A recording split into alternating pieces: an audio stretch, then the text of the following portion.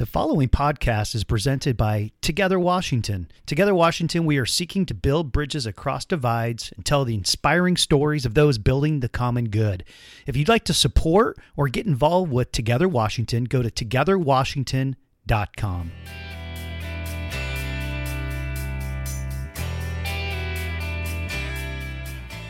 I'm so excited to have Kela Hall with us. She is the founder of Kela Hall Communications, do workforce development and women's initiatives, does amazing work. Recently nominated for a Northwest Regional Emmy Award in the historical cultural, doing a short film called The Untold Stories of Black Women in the Women's Suffrage Movement. How are you, my friend? I miss you. It's so great to hear your voice. How are you doing? I'm doing great. Right now I'm in Florida and it's like 108-degree heat index, but other than that, I'm doing good. Oh my goodness. Well, I tell you, you go for you get the heat and then you can come here and get some of the cold too. So you got the best of both worlds, right? Yes, I do. You know how much I love Seattle. Absolutely. Well, I'm so glad that you're joined us today. And by the way, congratulations on the Emmy nomination. You must be so excited. Yes, I am. Oh my goodness. It's been so great. I mean, you remember we were talking like right before the pandemic hit in. And since then, we actually had 4 Emmy nominations, 3 this year and 1 last year. And the best part about it is that all we're created these films with young people. And so we're competing against professionals and these big professional organizations. And so at first, I'm not going to lie, I was a little upset we didn't walk home with the hardware just because I'm a competitor. Sure. I play sports. You know how it goes. Yeah. But to be honest with you, when I really look at things and put things into perspective, our little foundation, we now got 4 Emmy nominations. We're competing against professionals, and we really didn't have no money when we were doing these films. And so now we're really working with organizations so we can get bigger budgets, and I and partnerships. I can't imagine what's going to happen next year when we have the right type of editing, the right type of equipment to go along with our content. So I'm so looking forward to continuously making films and bringing young people on board with it. That's absolutely incredible. Let's talk about this short film, The Untold Stories of Black Women in the Women's Suffrage Movement. Tell us about the genesis of putting that together and give us kind of the journey of that. Oh, man, that's such a great question. That film was actually commissioned to us by the Washington State Women's Commission that, Inslee, and they reached out to us. And I remember we had like 30 days to put together this film. And I mean, we just jumped in and we just did the work. And when we came out with the first copy, the Women's Commission was so impressed with it that they said, you know what, run with it. And from there, we submitted it for an Emmy, and it was Emmy nominated last year. And it was just really great. Also, the Seattle Channel was one of our partners. And so the last time I checked, I think it had over 100,000 views, just on their online version, not even what they aired on television. And so I'm very proud of that film because I was able to really explore parts of my own history and my own heritage, my own ancestors, things I didn't know, to be honest with you, going into the film. And I think that that's the best part about filmmaking, is because you're going through a journey of learning. And that's really what it is. You're learning about things that you don't know, and you're unlearning certain things, and you're, discovering more. And so that film for me, it really let me know that, hey, this is something that you're really good at. That you got a bachelor's degree in this. You really need to put this back off of the shelf and start making more films. And that's what we did. And because of that, I'm now, as of yesterday, I was just appointed as a board of governors for the National Academy of Television for the entire Pacific Northwest for 2 years. Congratulations. Yeah. Congratulations. Wow, that is fantastic. Thank very you. Neat. I'm excited. Yeah, I'm very excited. I'll be doing PR, public relations, and producing, for the next 2 years, and, the shows, and then also just, getting our reach out there, ensuring that we, have equity in place when we're, recruiting and all those different types of things. So I'm extremely excited about the future of what's going to happen with Natus. Yeah. you mentioned the kind of the untold stories. What were a couple things that really stood out to you from that first film? You mentioned there were some things, understanding history. What were a couple things that really stood out to you that just brought you hope and inspiration?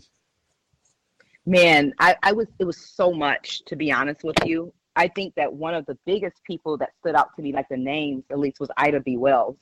And just looking at her body of work and knowing this was so long ago, and to see all of the things that she did, I mean, it just lets me know that women, and Black women in particular, have been doing outstanding, great work for a very long time. And I just thought it was so important to be able to amplify their voices. And so in that journey, I felt like just an instrument, you know what I mean? Just myself and my team, we were really just bringing to life the work that these ladies have done over 100 years ago. You know what I mean? At that point when we did the film, because we were commemorating the 100-year anniversary of the women's suffrage movement.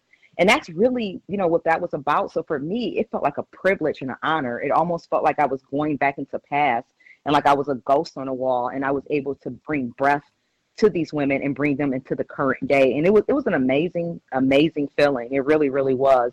There was another woman at the end of the film who went back to school and got her doctorate degree at 68 years old. And I want to say she lived to like 102 or 103, maybe even longer than that. I never even knew about this woman.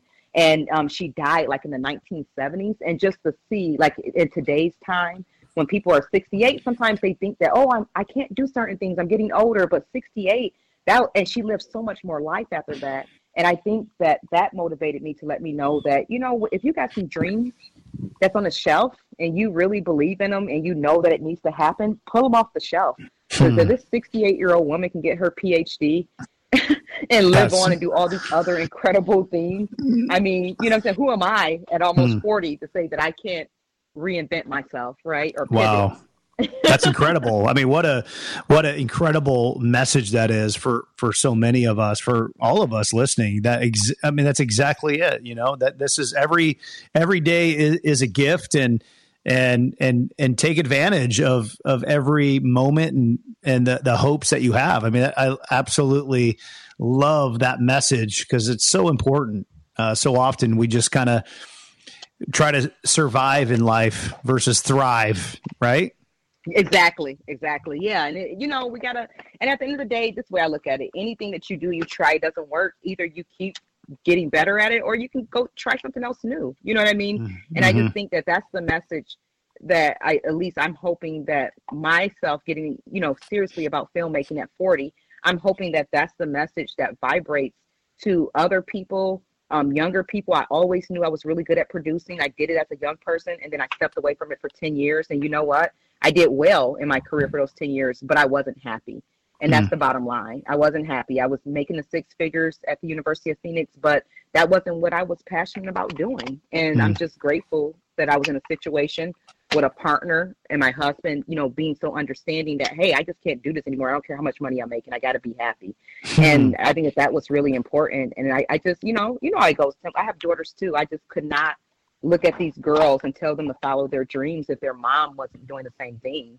And so literally, when I got pregnant with that oldest one, it was just like, hey, it's game time now. I got to really go after what I'm supposed to be doing.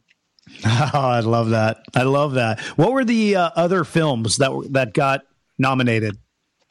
Oh, man. So we had another film that we did with the Northwest African American Museum, and it was called Black Women of the Arts, like in the Pacific Northwest. And that film was made with 24 college students. No, 24 high school girls in the city of Seattle during COVID. And our whole purpose of doing that, we paid them. We wanted to engage them during COVID because we were all at home, if you remember. And so that film was a lot of fun. Yeah. And then that same year, our college ambassadors also did a film around sickle cell. Children's Hospital was involved in it. Governor Locke, Chief Best. We had so many excellent actors in the film, and we were just talking about the real moments that were happening with COVID-19 as it was happening with George Floyd murder. And that film right there was called Sickle Cell and vigilance in the COVID-19 era. And then the third film was actually a concert that I collaborated with Chastity Conrad. She's actually a political leader. And we did a concert, and we were able to garner in Shaka Khan and Andra Day and Macklemore. And that concert was really to commemorate Black women at that point that was running for public office. And so all of these films for me this year, they were all about, the history of Black folks. This year, right now, we've already completed some films that we plan to submit next year with Treehouse, one about youth experiencing foster care. We also did a film with the Washington State Women's Commission about mental health. And then our final film we'll be doing this year, it's called Girls on the Rise, and that's for our own foundation. So we'll finally be doing our own film about our foundation. Absolutely incredible. Katie, you probably getting enough of the sun. When you go down to Florida, do you get tired of the sun and you're excited to get back to Seattle, or no, or not really? Yes, no, I do. Actually, right now I'm sweating bullets because, like I was telling you, the 108 degree heat index. I never even paid attention to the heat index before until buying a house down this way as well. But I love the fresh rain in Seattle. Well, we're getting a lot of it this year, that's for sure. Katie Hall is with us. She's the co-founder of Katie Hall Communications, a leader in workforce development and women initiatives. We talked in the last segment about the regional Emmy nominations that she received. She also does incredible work, as I mentioned, around women initiatives and hosting and running Women's History Month conferences. And tell us the history of that, Katie. I mean, this is opportunities that are coming your way because of this. Talk to us about that. Yeah, it's unreal, really, because when you're doing the work and you're really doing it out of passion, sometimes you're just keeping your head down and years go by. And I think that's exactly what I feel like happened with us, I'll say, for the communications company and the foundation, just doing the work. And then one day you lift up and you can really see the impact. So when I look back to 2014, when we first started throwing women conferences, I think that just looking at the body of work over so long of a period of time, when I was doing the work and my team was doing the work, we just had our head down and we were just doing the work. And sometimes when you finally come up, you could see your body of work. And I think that that's what happened to us with the pandemic. The pandemic made everybody stop, and we had a chance to look at the body of work that we laid out. And then we had to really think strategically, okay, where do we want to go next? And I think that the pandemic really opened up our eyes to be able to see that. And when I look back to 2014, when we threw our first conference, and I look today, 2022, the people who are at our conference, they're leading that state now. Senator Tawana Nobles, she was actually in the audience and brought her girls in. Angela Jones, she's now leading at Bill and Melinda Gates Foundation. And at that point, I remember she just started law school at Gonzaga as she was restarting and pivoting her career. Tennille Jeffrey Simmons, and now she's the assistant superintendent of OSPI. And so all of these women, Marilyn Strickland, I can go on and on, all these women that were there, and looking at where they are now, just to know that we were able to capture them in conversations over the years, it lets me know when I look at where they are now in their careers, it lets me know that our work really matters. So, I mean, that's what I could say. I just looking at the body of work of all these women that have been Chief Best before she was even Chief Best, and now she's leading global leading global security at Microsoft now. It's really amazing. And you know what? Today I can call on any one of those women and ask for a favor or just check in. They can do the same thing with me. And so I think that this started out as an initiative, and then now these women have become sisters. I mean, they all have, like, truly in different ways and different capacities. And I think that that's the power of when you work on work that's bigger than yourself. Yeah, absolutely. That is so true. So well said. And you had an opportunity to be invited to the White House. Talk to us about that. Oh man, you done your research. You're bringing up all types of things, pre-babies and everything. Oh man, that's good. That's really good. I totally forgot about that. I'm so happy you brought that up too, because I do need to think about that, because man, I got invited to the White House twice. And the second time when I was invited to the White House, I was being probably a pest, but I would send a message to Michelle Obama's secretary every month, and I would send an email. And if she didn't respond to me, I would call and I would say, hi, at that point, I went by, my full name. I'm like, I'm Kela Hall. I'm calling you from Seattle again. We want Michelle Obama at our conference. And it was like, okay, lady. And I kept doing it. You know what I'm saying? I kept getting rejected, and I kept finding different ways to get back in contact with them. And you know what? They never came to the conference. 3 days after the conference, I got an email from the Michelle Obama's Women and Girls Initiative, and they said that they wanted me to come out to the White House and represent the state of Washington. And I'm like, what? And so that was my first, for real, invite to the White House. It was amazing. That cohort, I still work with a lot of those women now. There's one of them is a really good friend now. Her name's Julie. She used to work directly for Michelle Obama, and now she works at Meta, Facebook, and she's one of their legal counsel. And you know what? She's completing videos for our Girls on the Rise program. She has no time, but she's making time for our girls in Seattle because of those relationships. So I guess what I'm trying to say is ultimately success happens when you're true to yourself and when you build solid relationships that are not just about you. And I think that, I don't know, I think that that's what we did. And it's not just me. I don't want to take full credit for that because that would be me lying. And I don't believe in lying because I don't remember lies. That was a team of people, but we all used our skill sets. And I think that we just built solid relationships with people. We asked for what we needed, but we weren't ever greedy. And now I can call people and I can really get favors because I think that we have put out so much good that people want to see us win.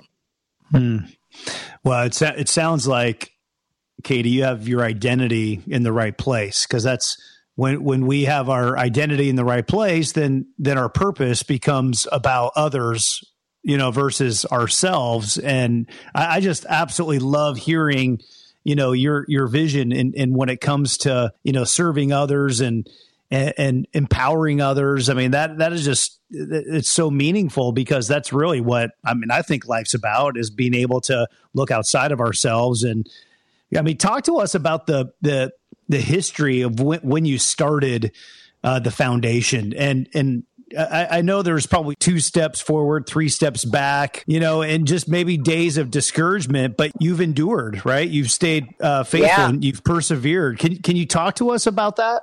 I think that, I met you on that journey. I met you on the journey to following a passion. And the foundation, the real reason, why we started the foundation, truly, we were doing the work anyway, and we were just doing it and we had nothing to show for it.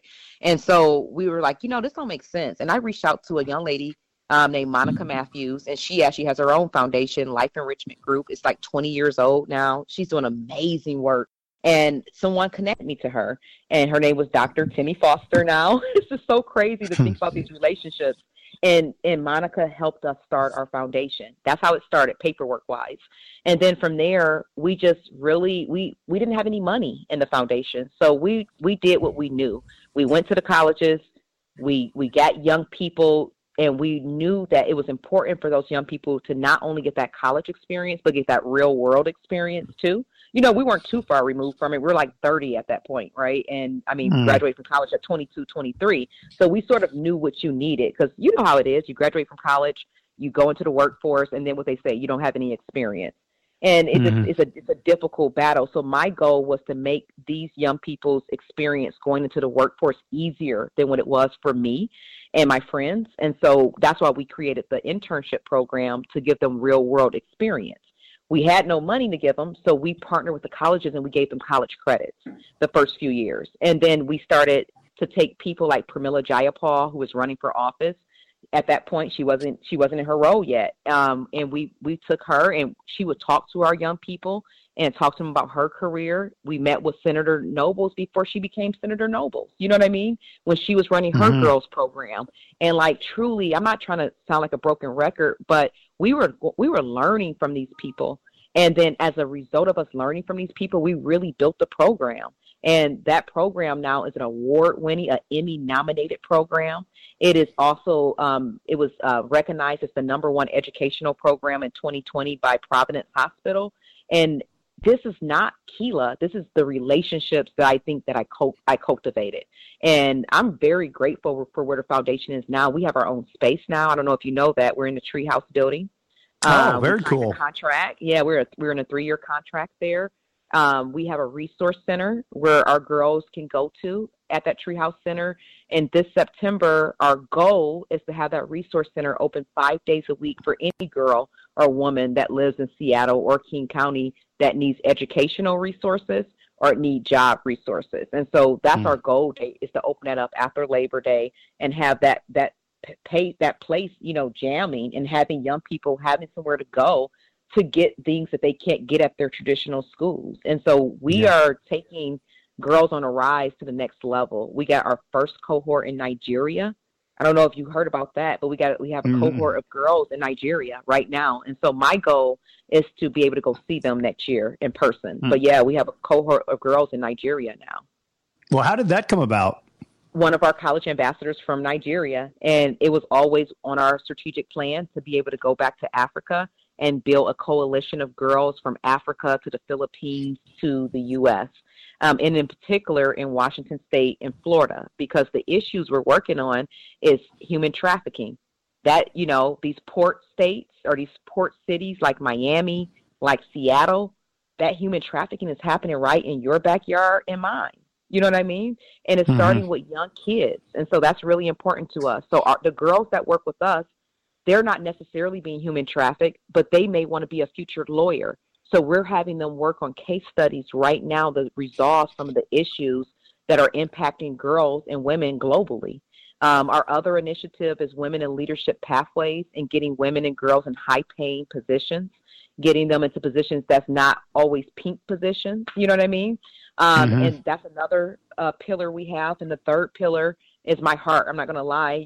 My daughter has sickle cell anemia, and so we have a partnership with several sickle cell programs, including Children's Hospital Sickle Cell Anemia Clinic. And so we're focusing on cures for sickle cell, and then also healthy pathways for people like my daughter that live with sickle cell and they don't want to maybe do that cure right now. Like, how can they live healthy without crises? And that's what we do in the foundation.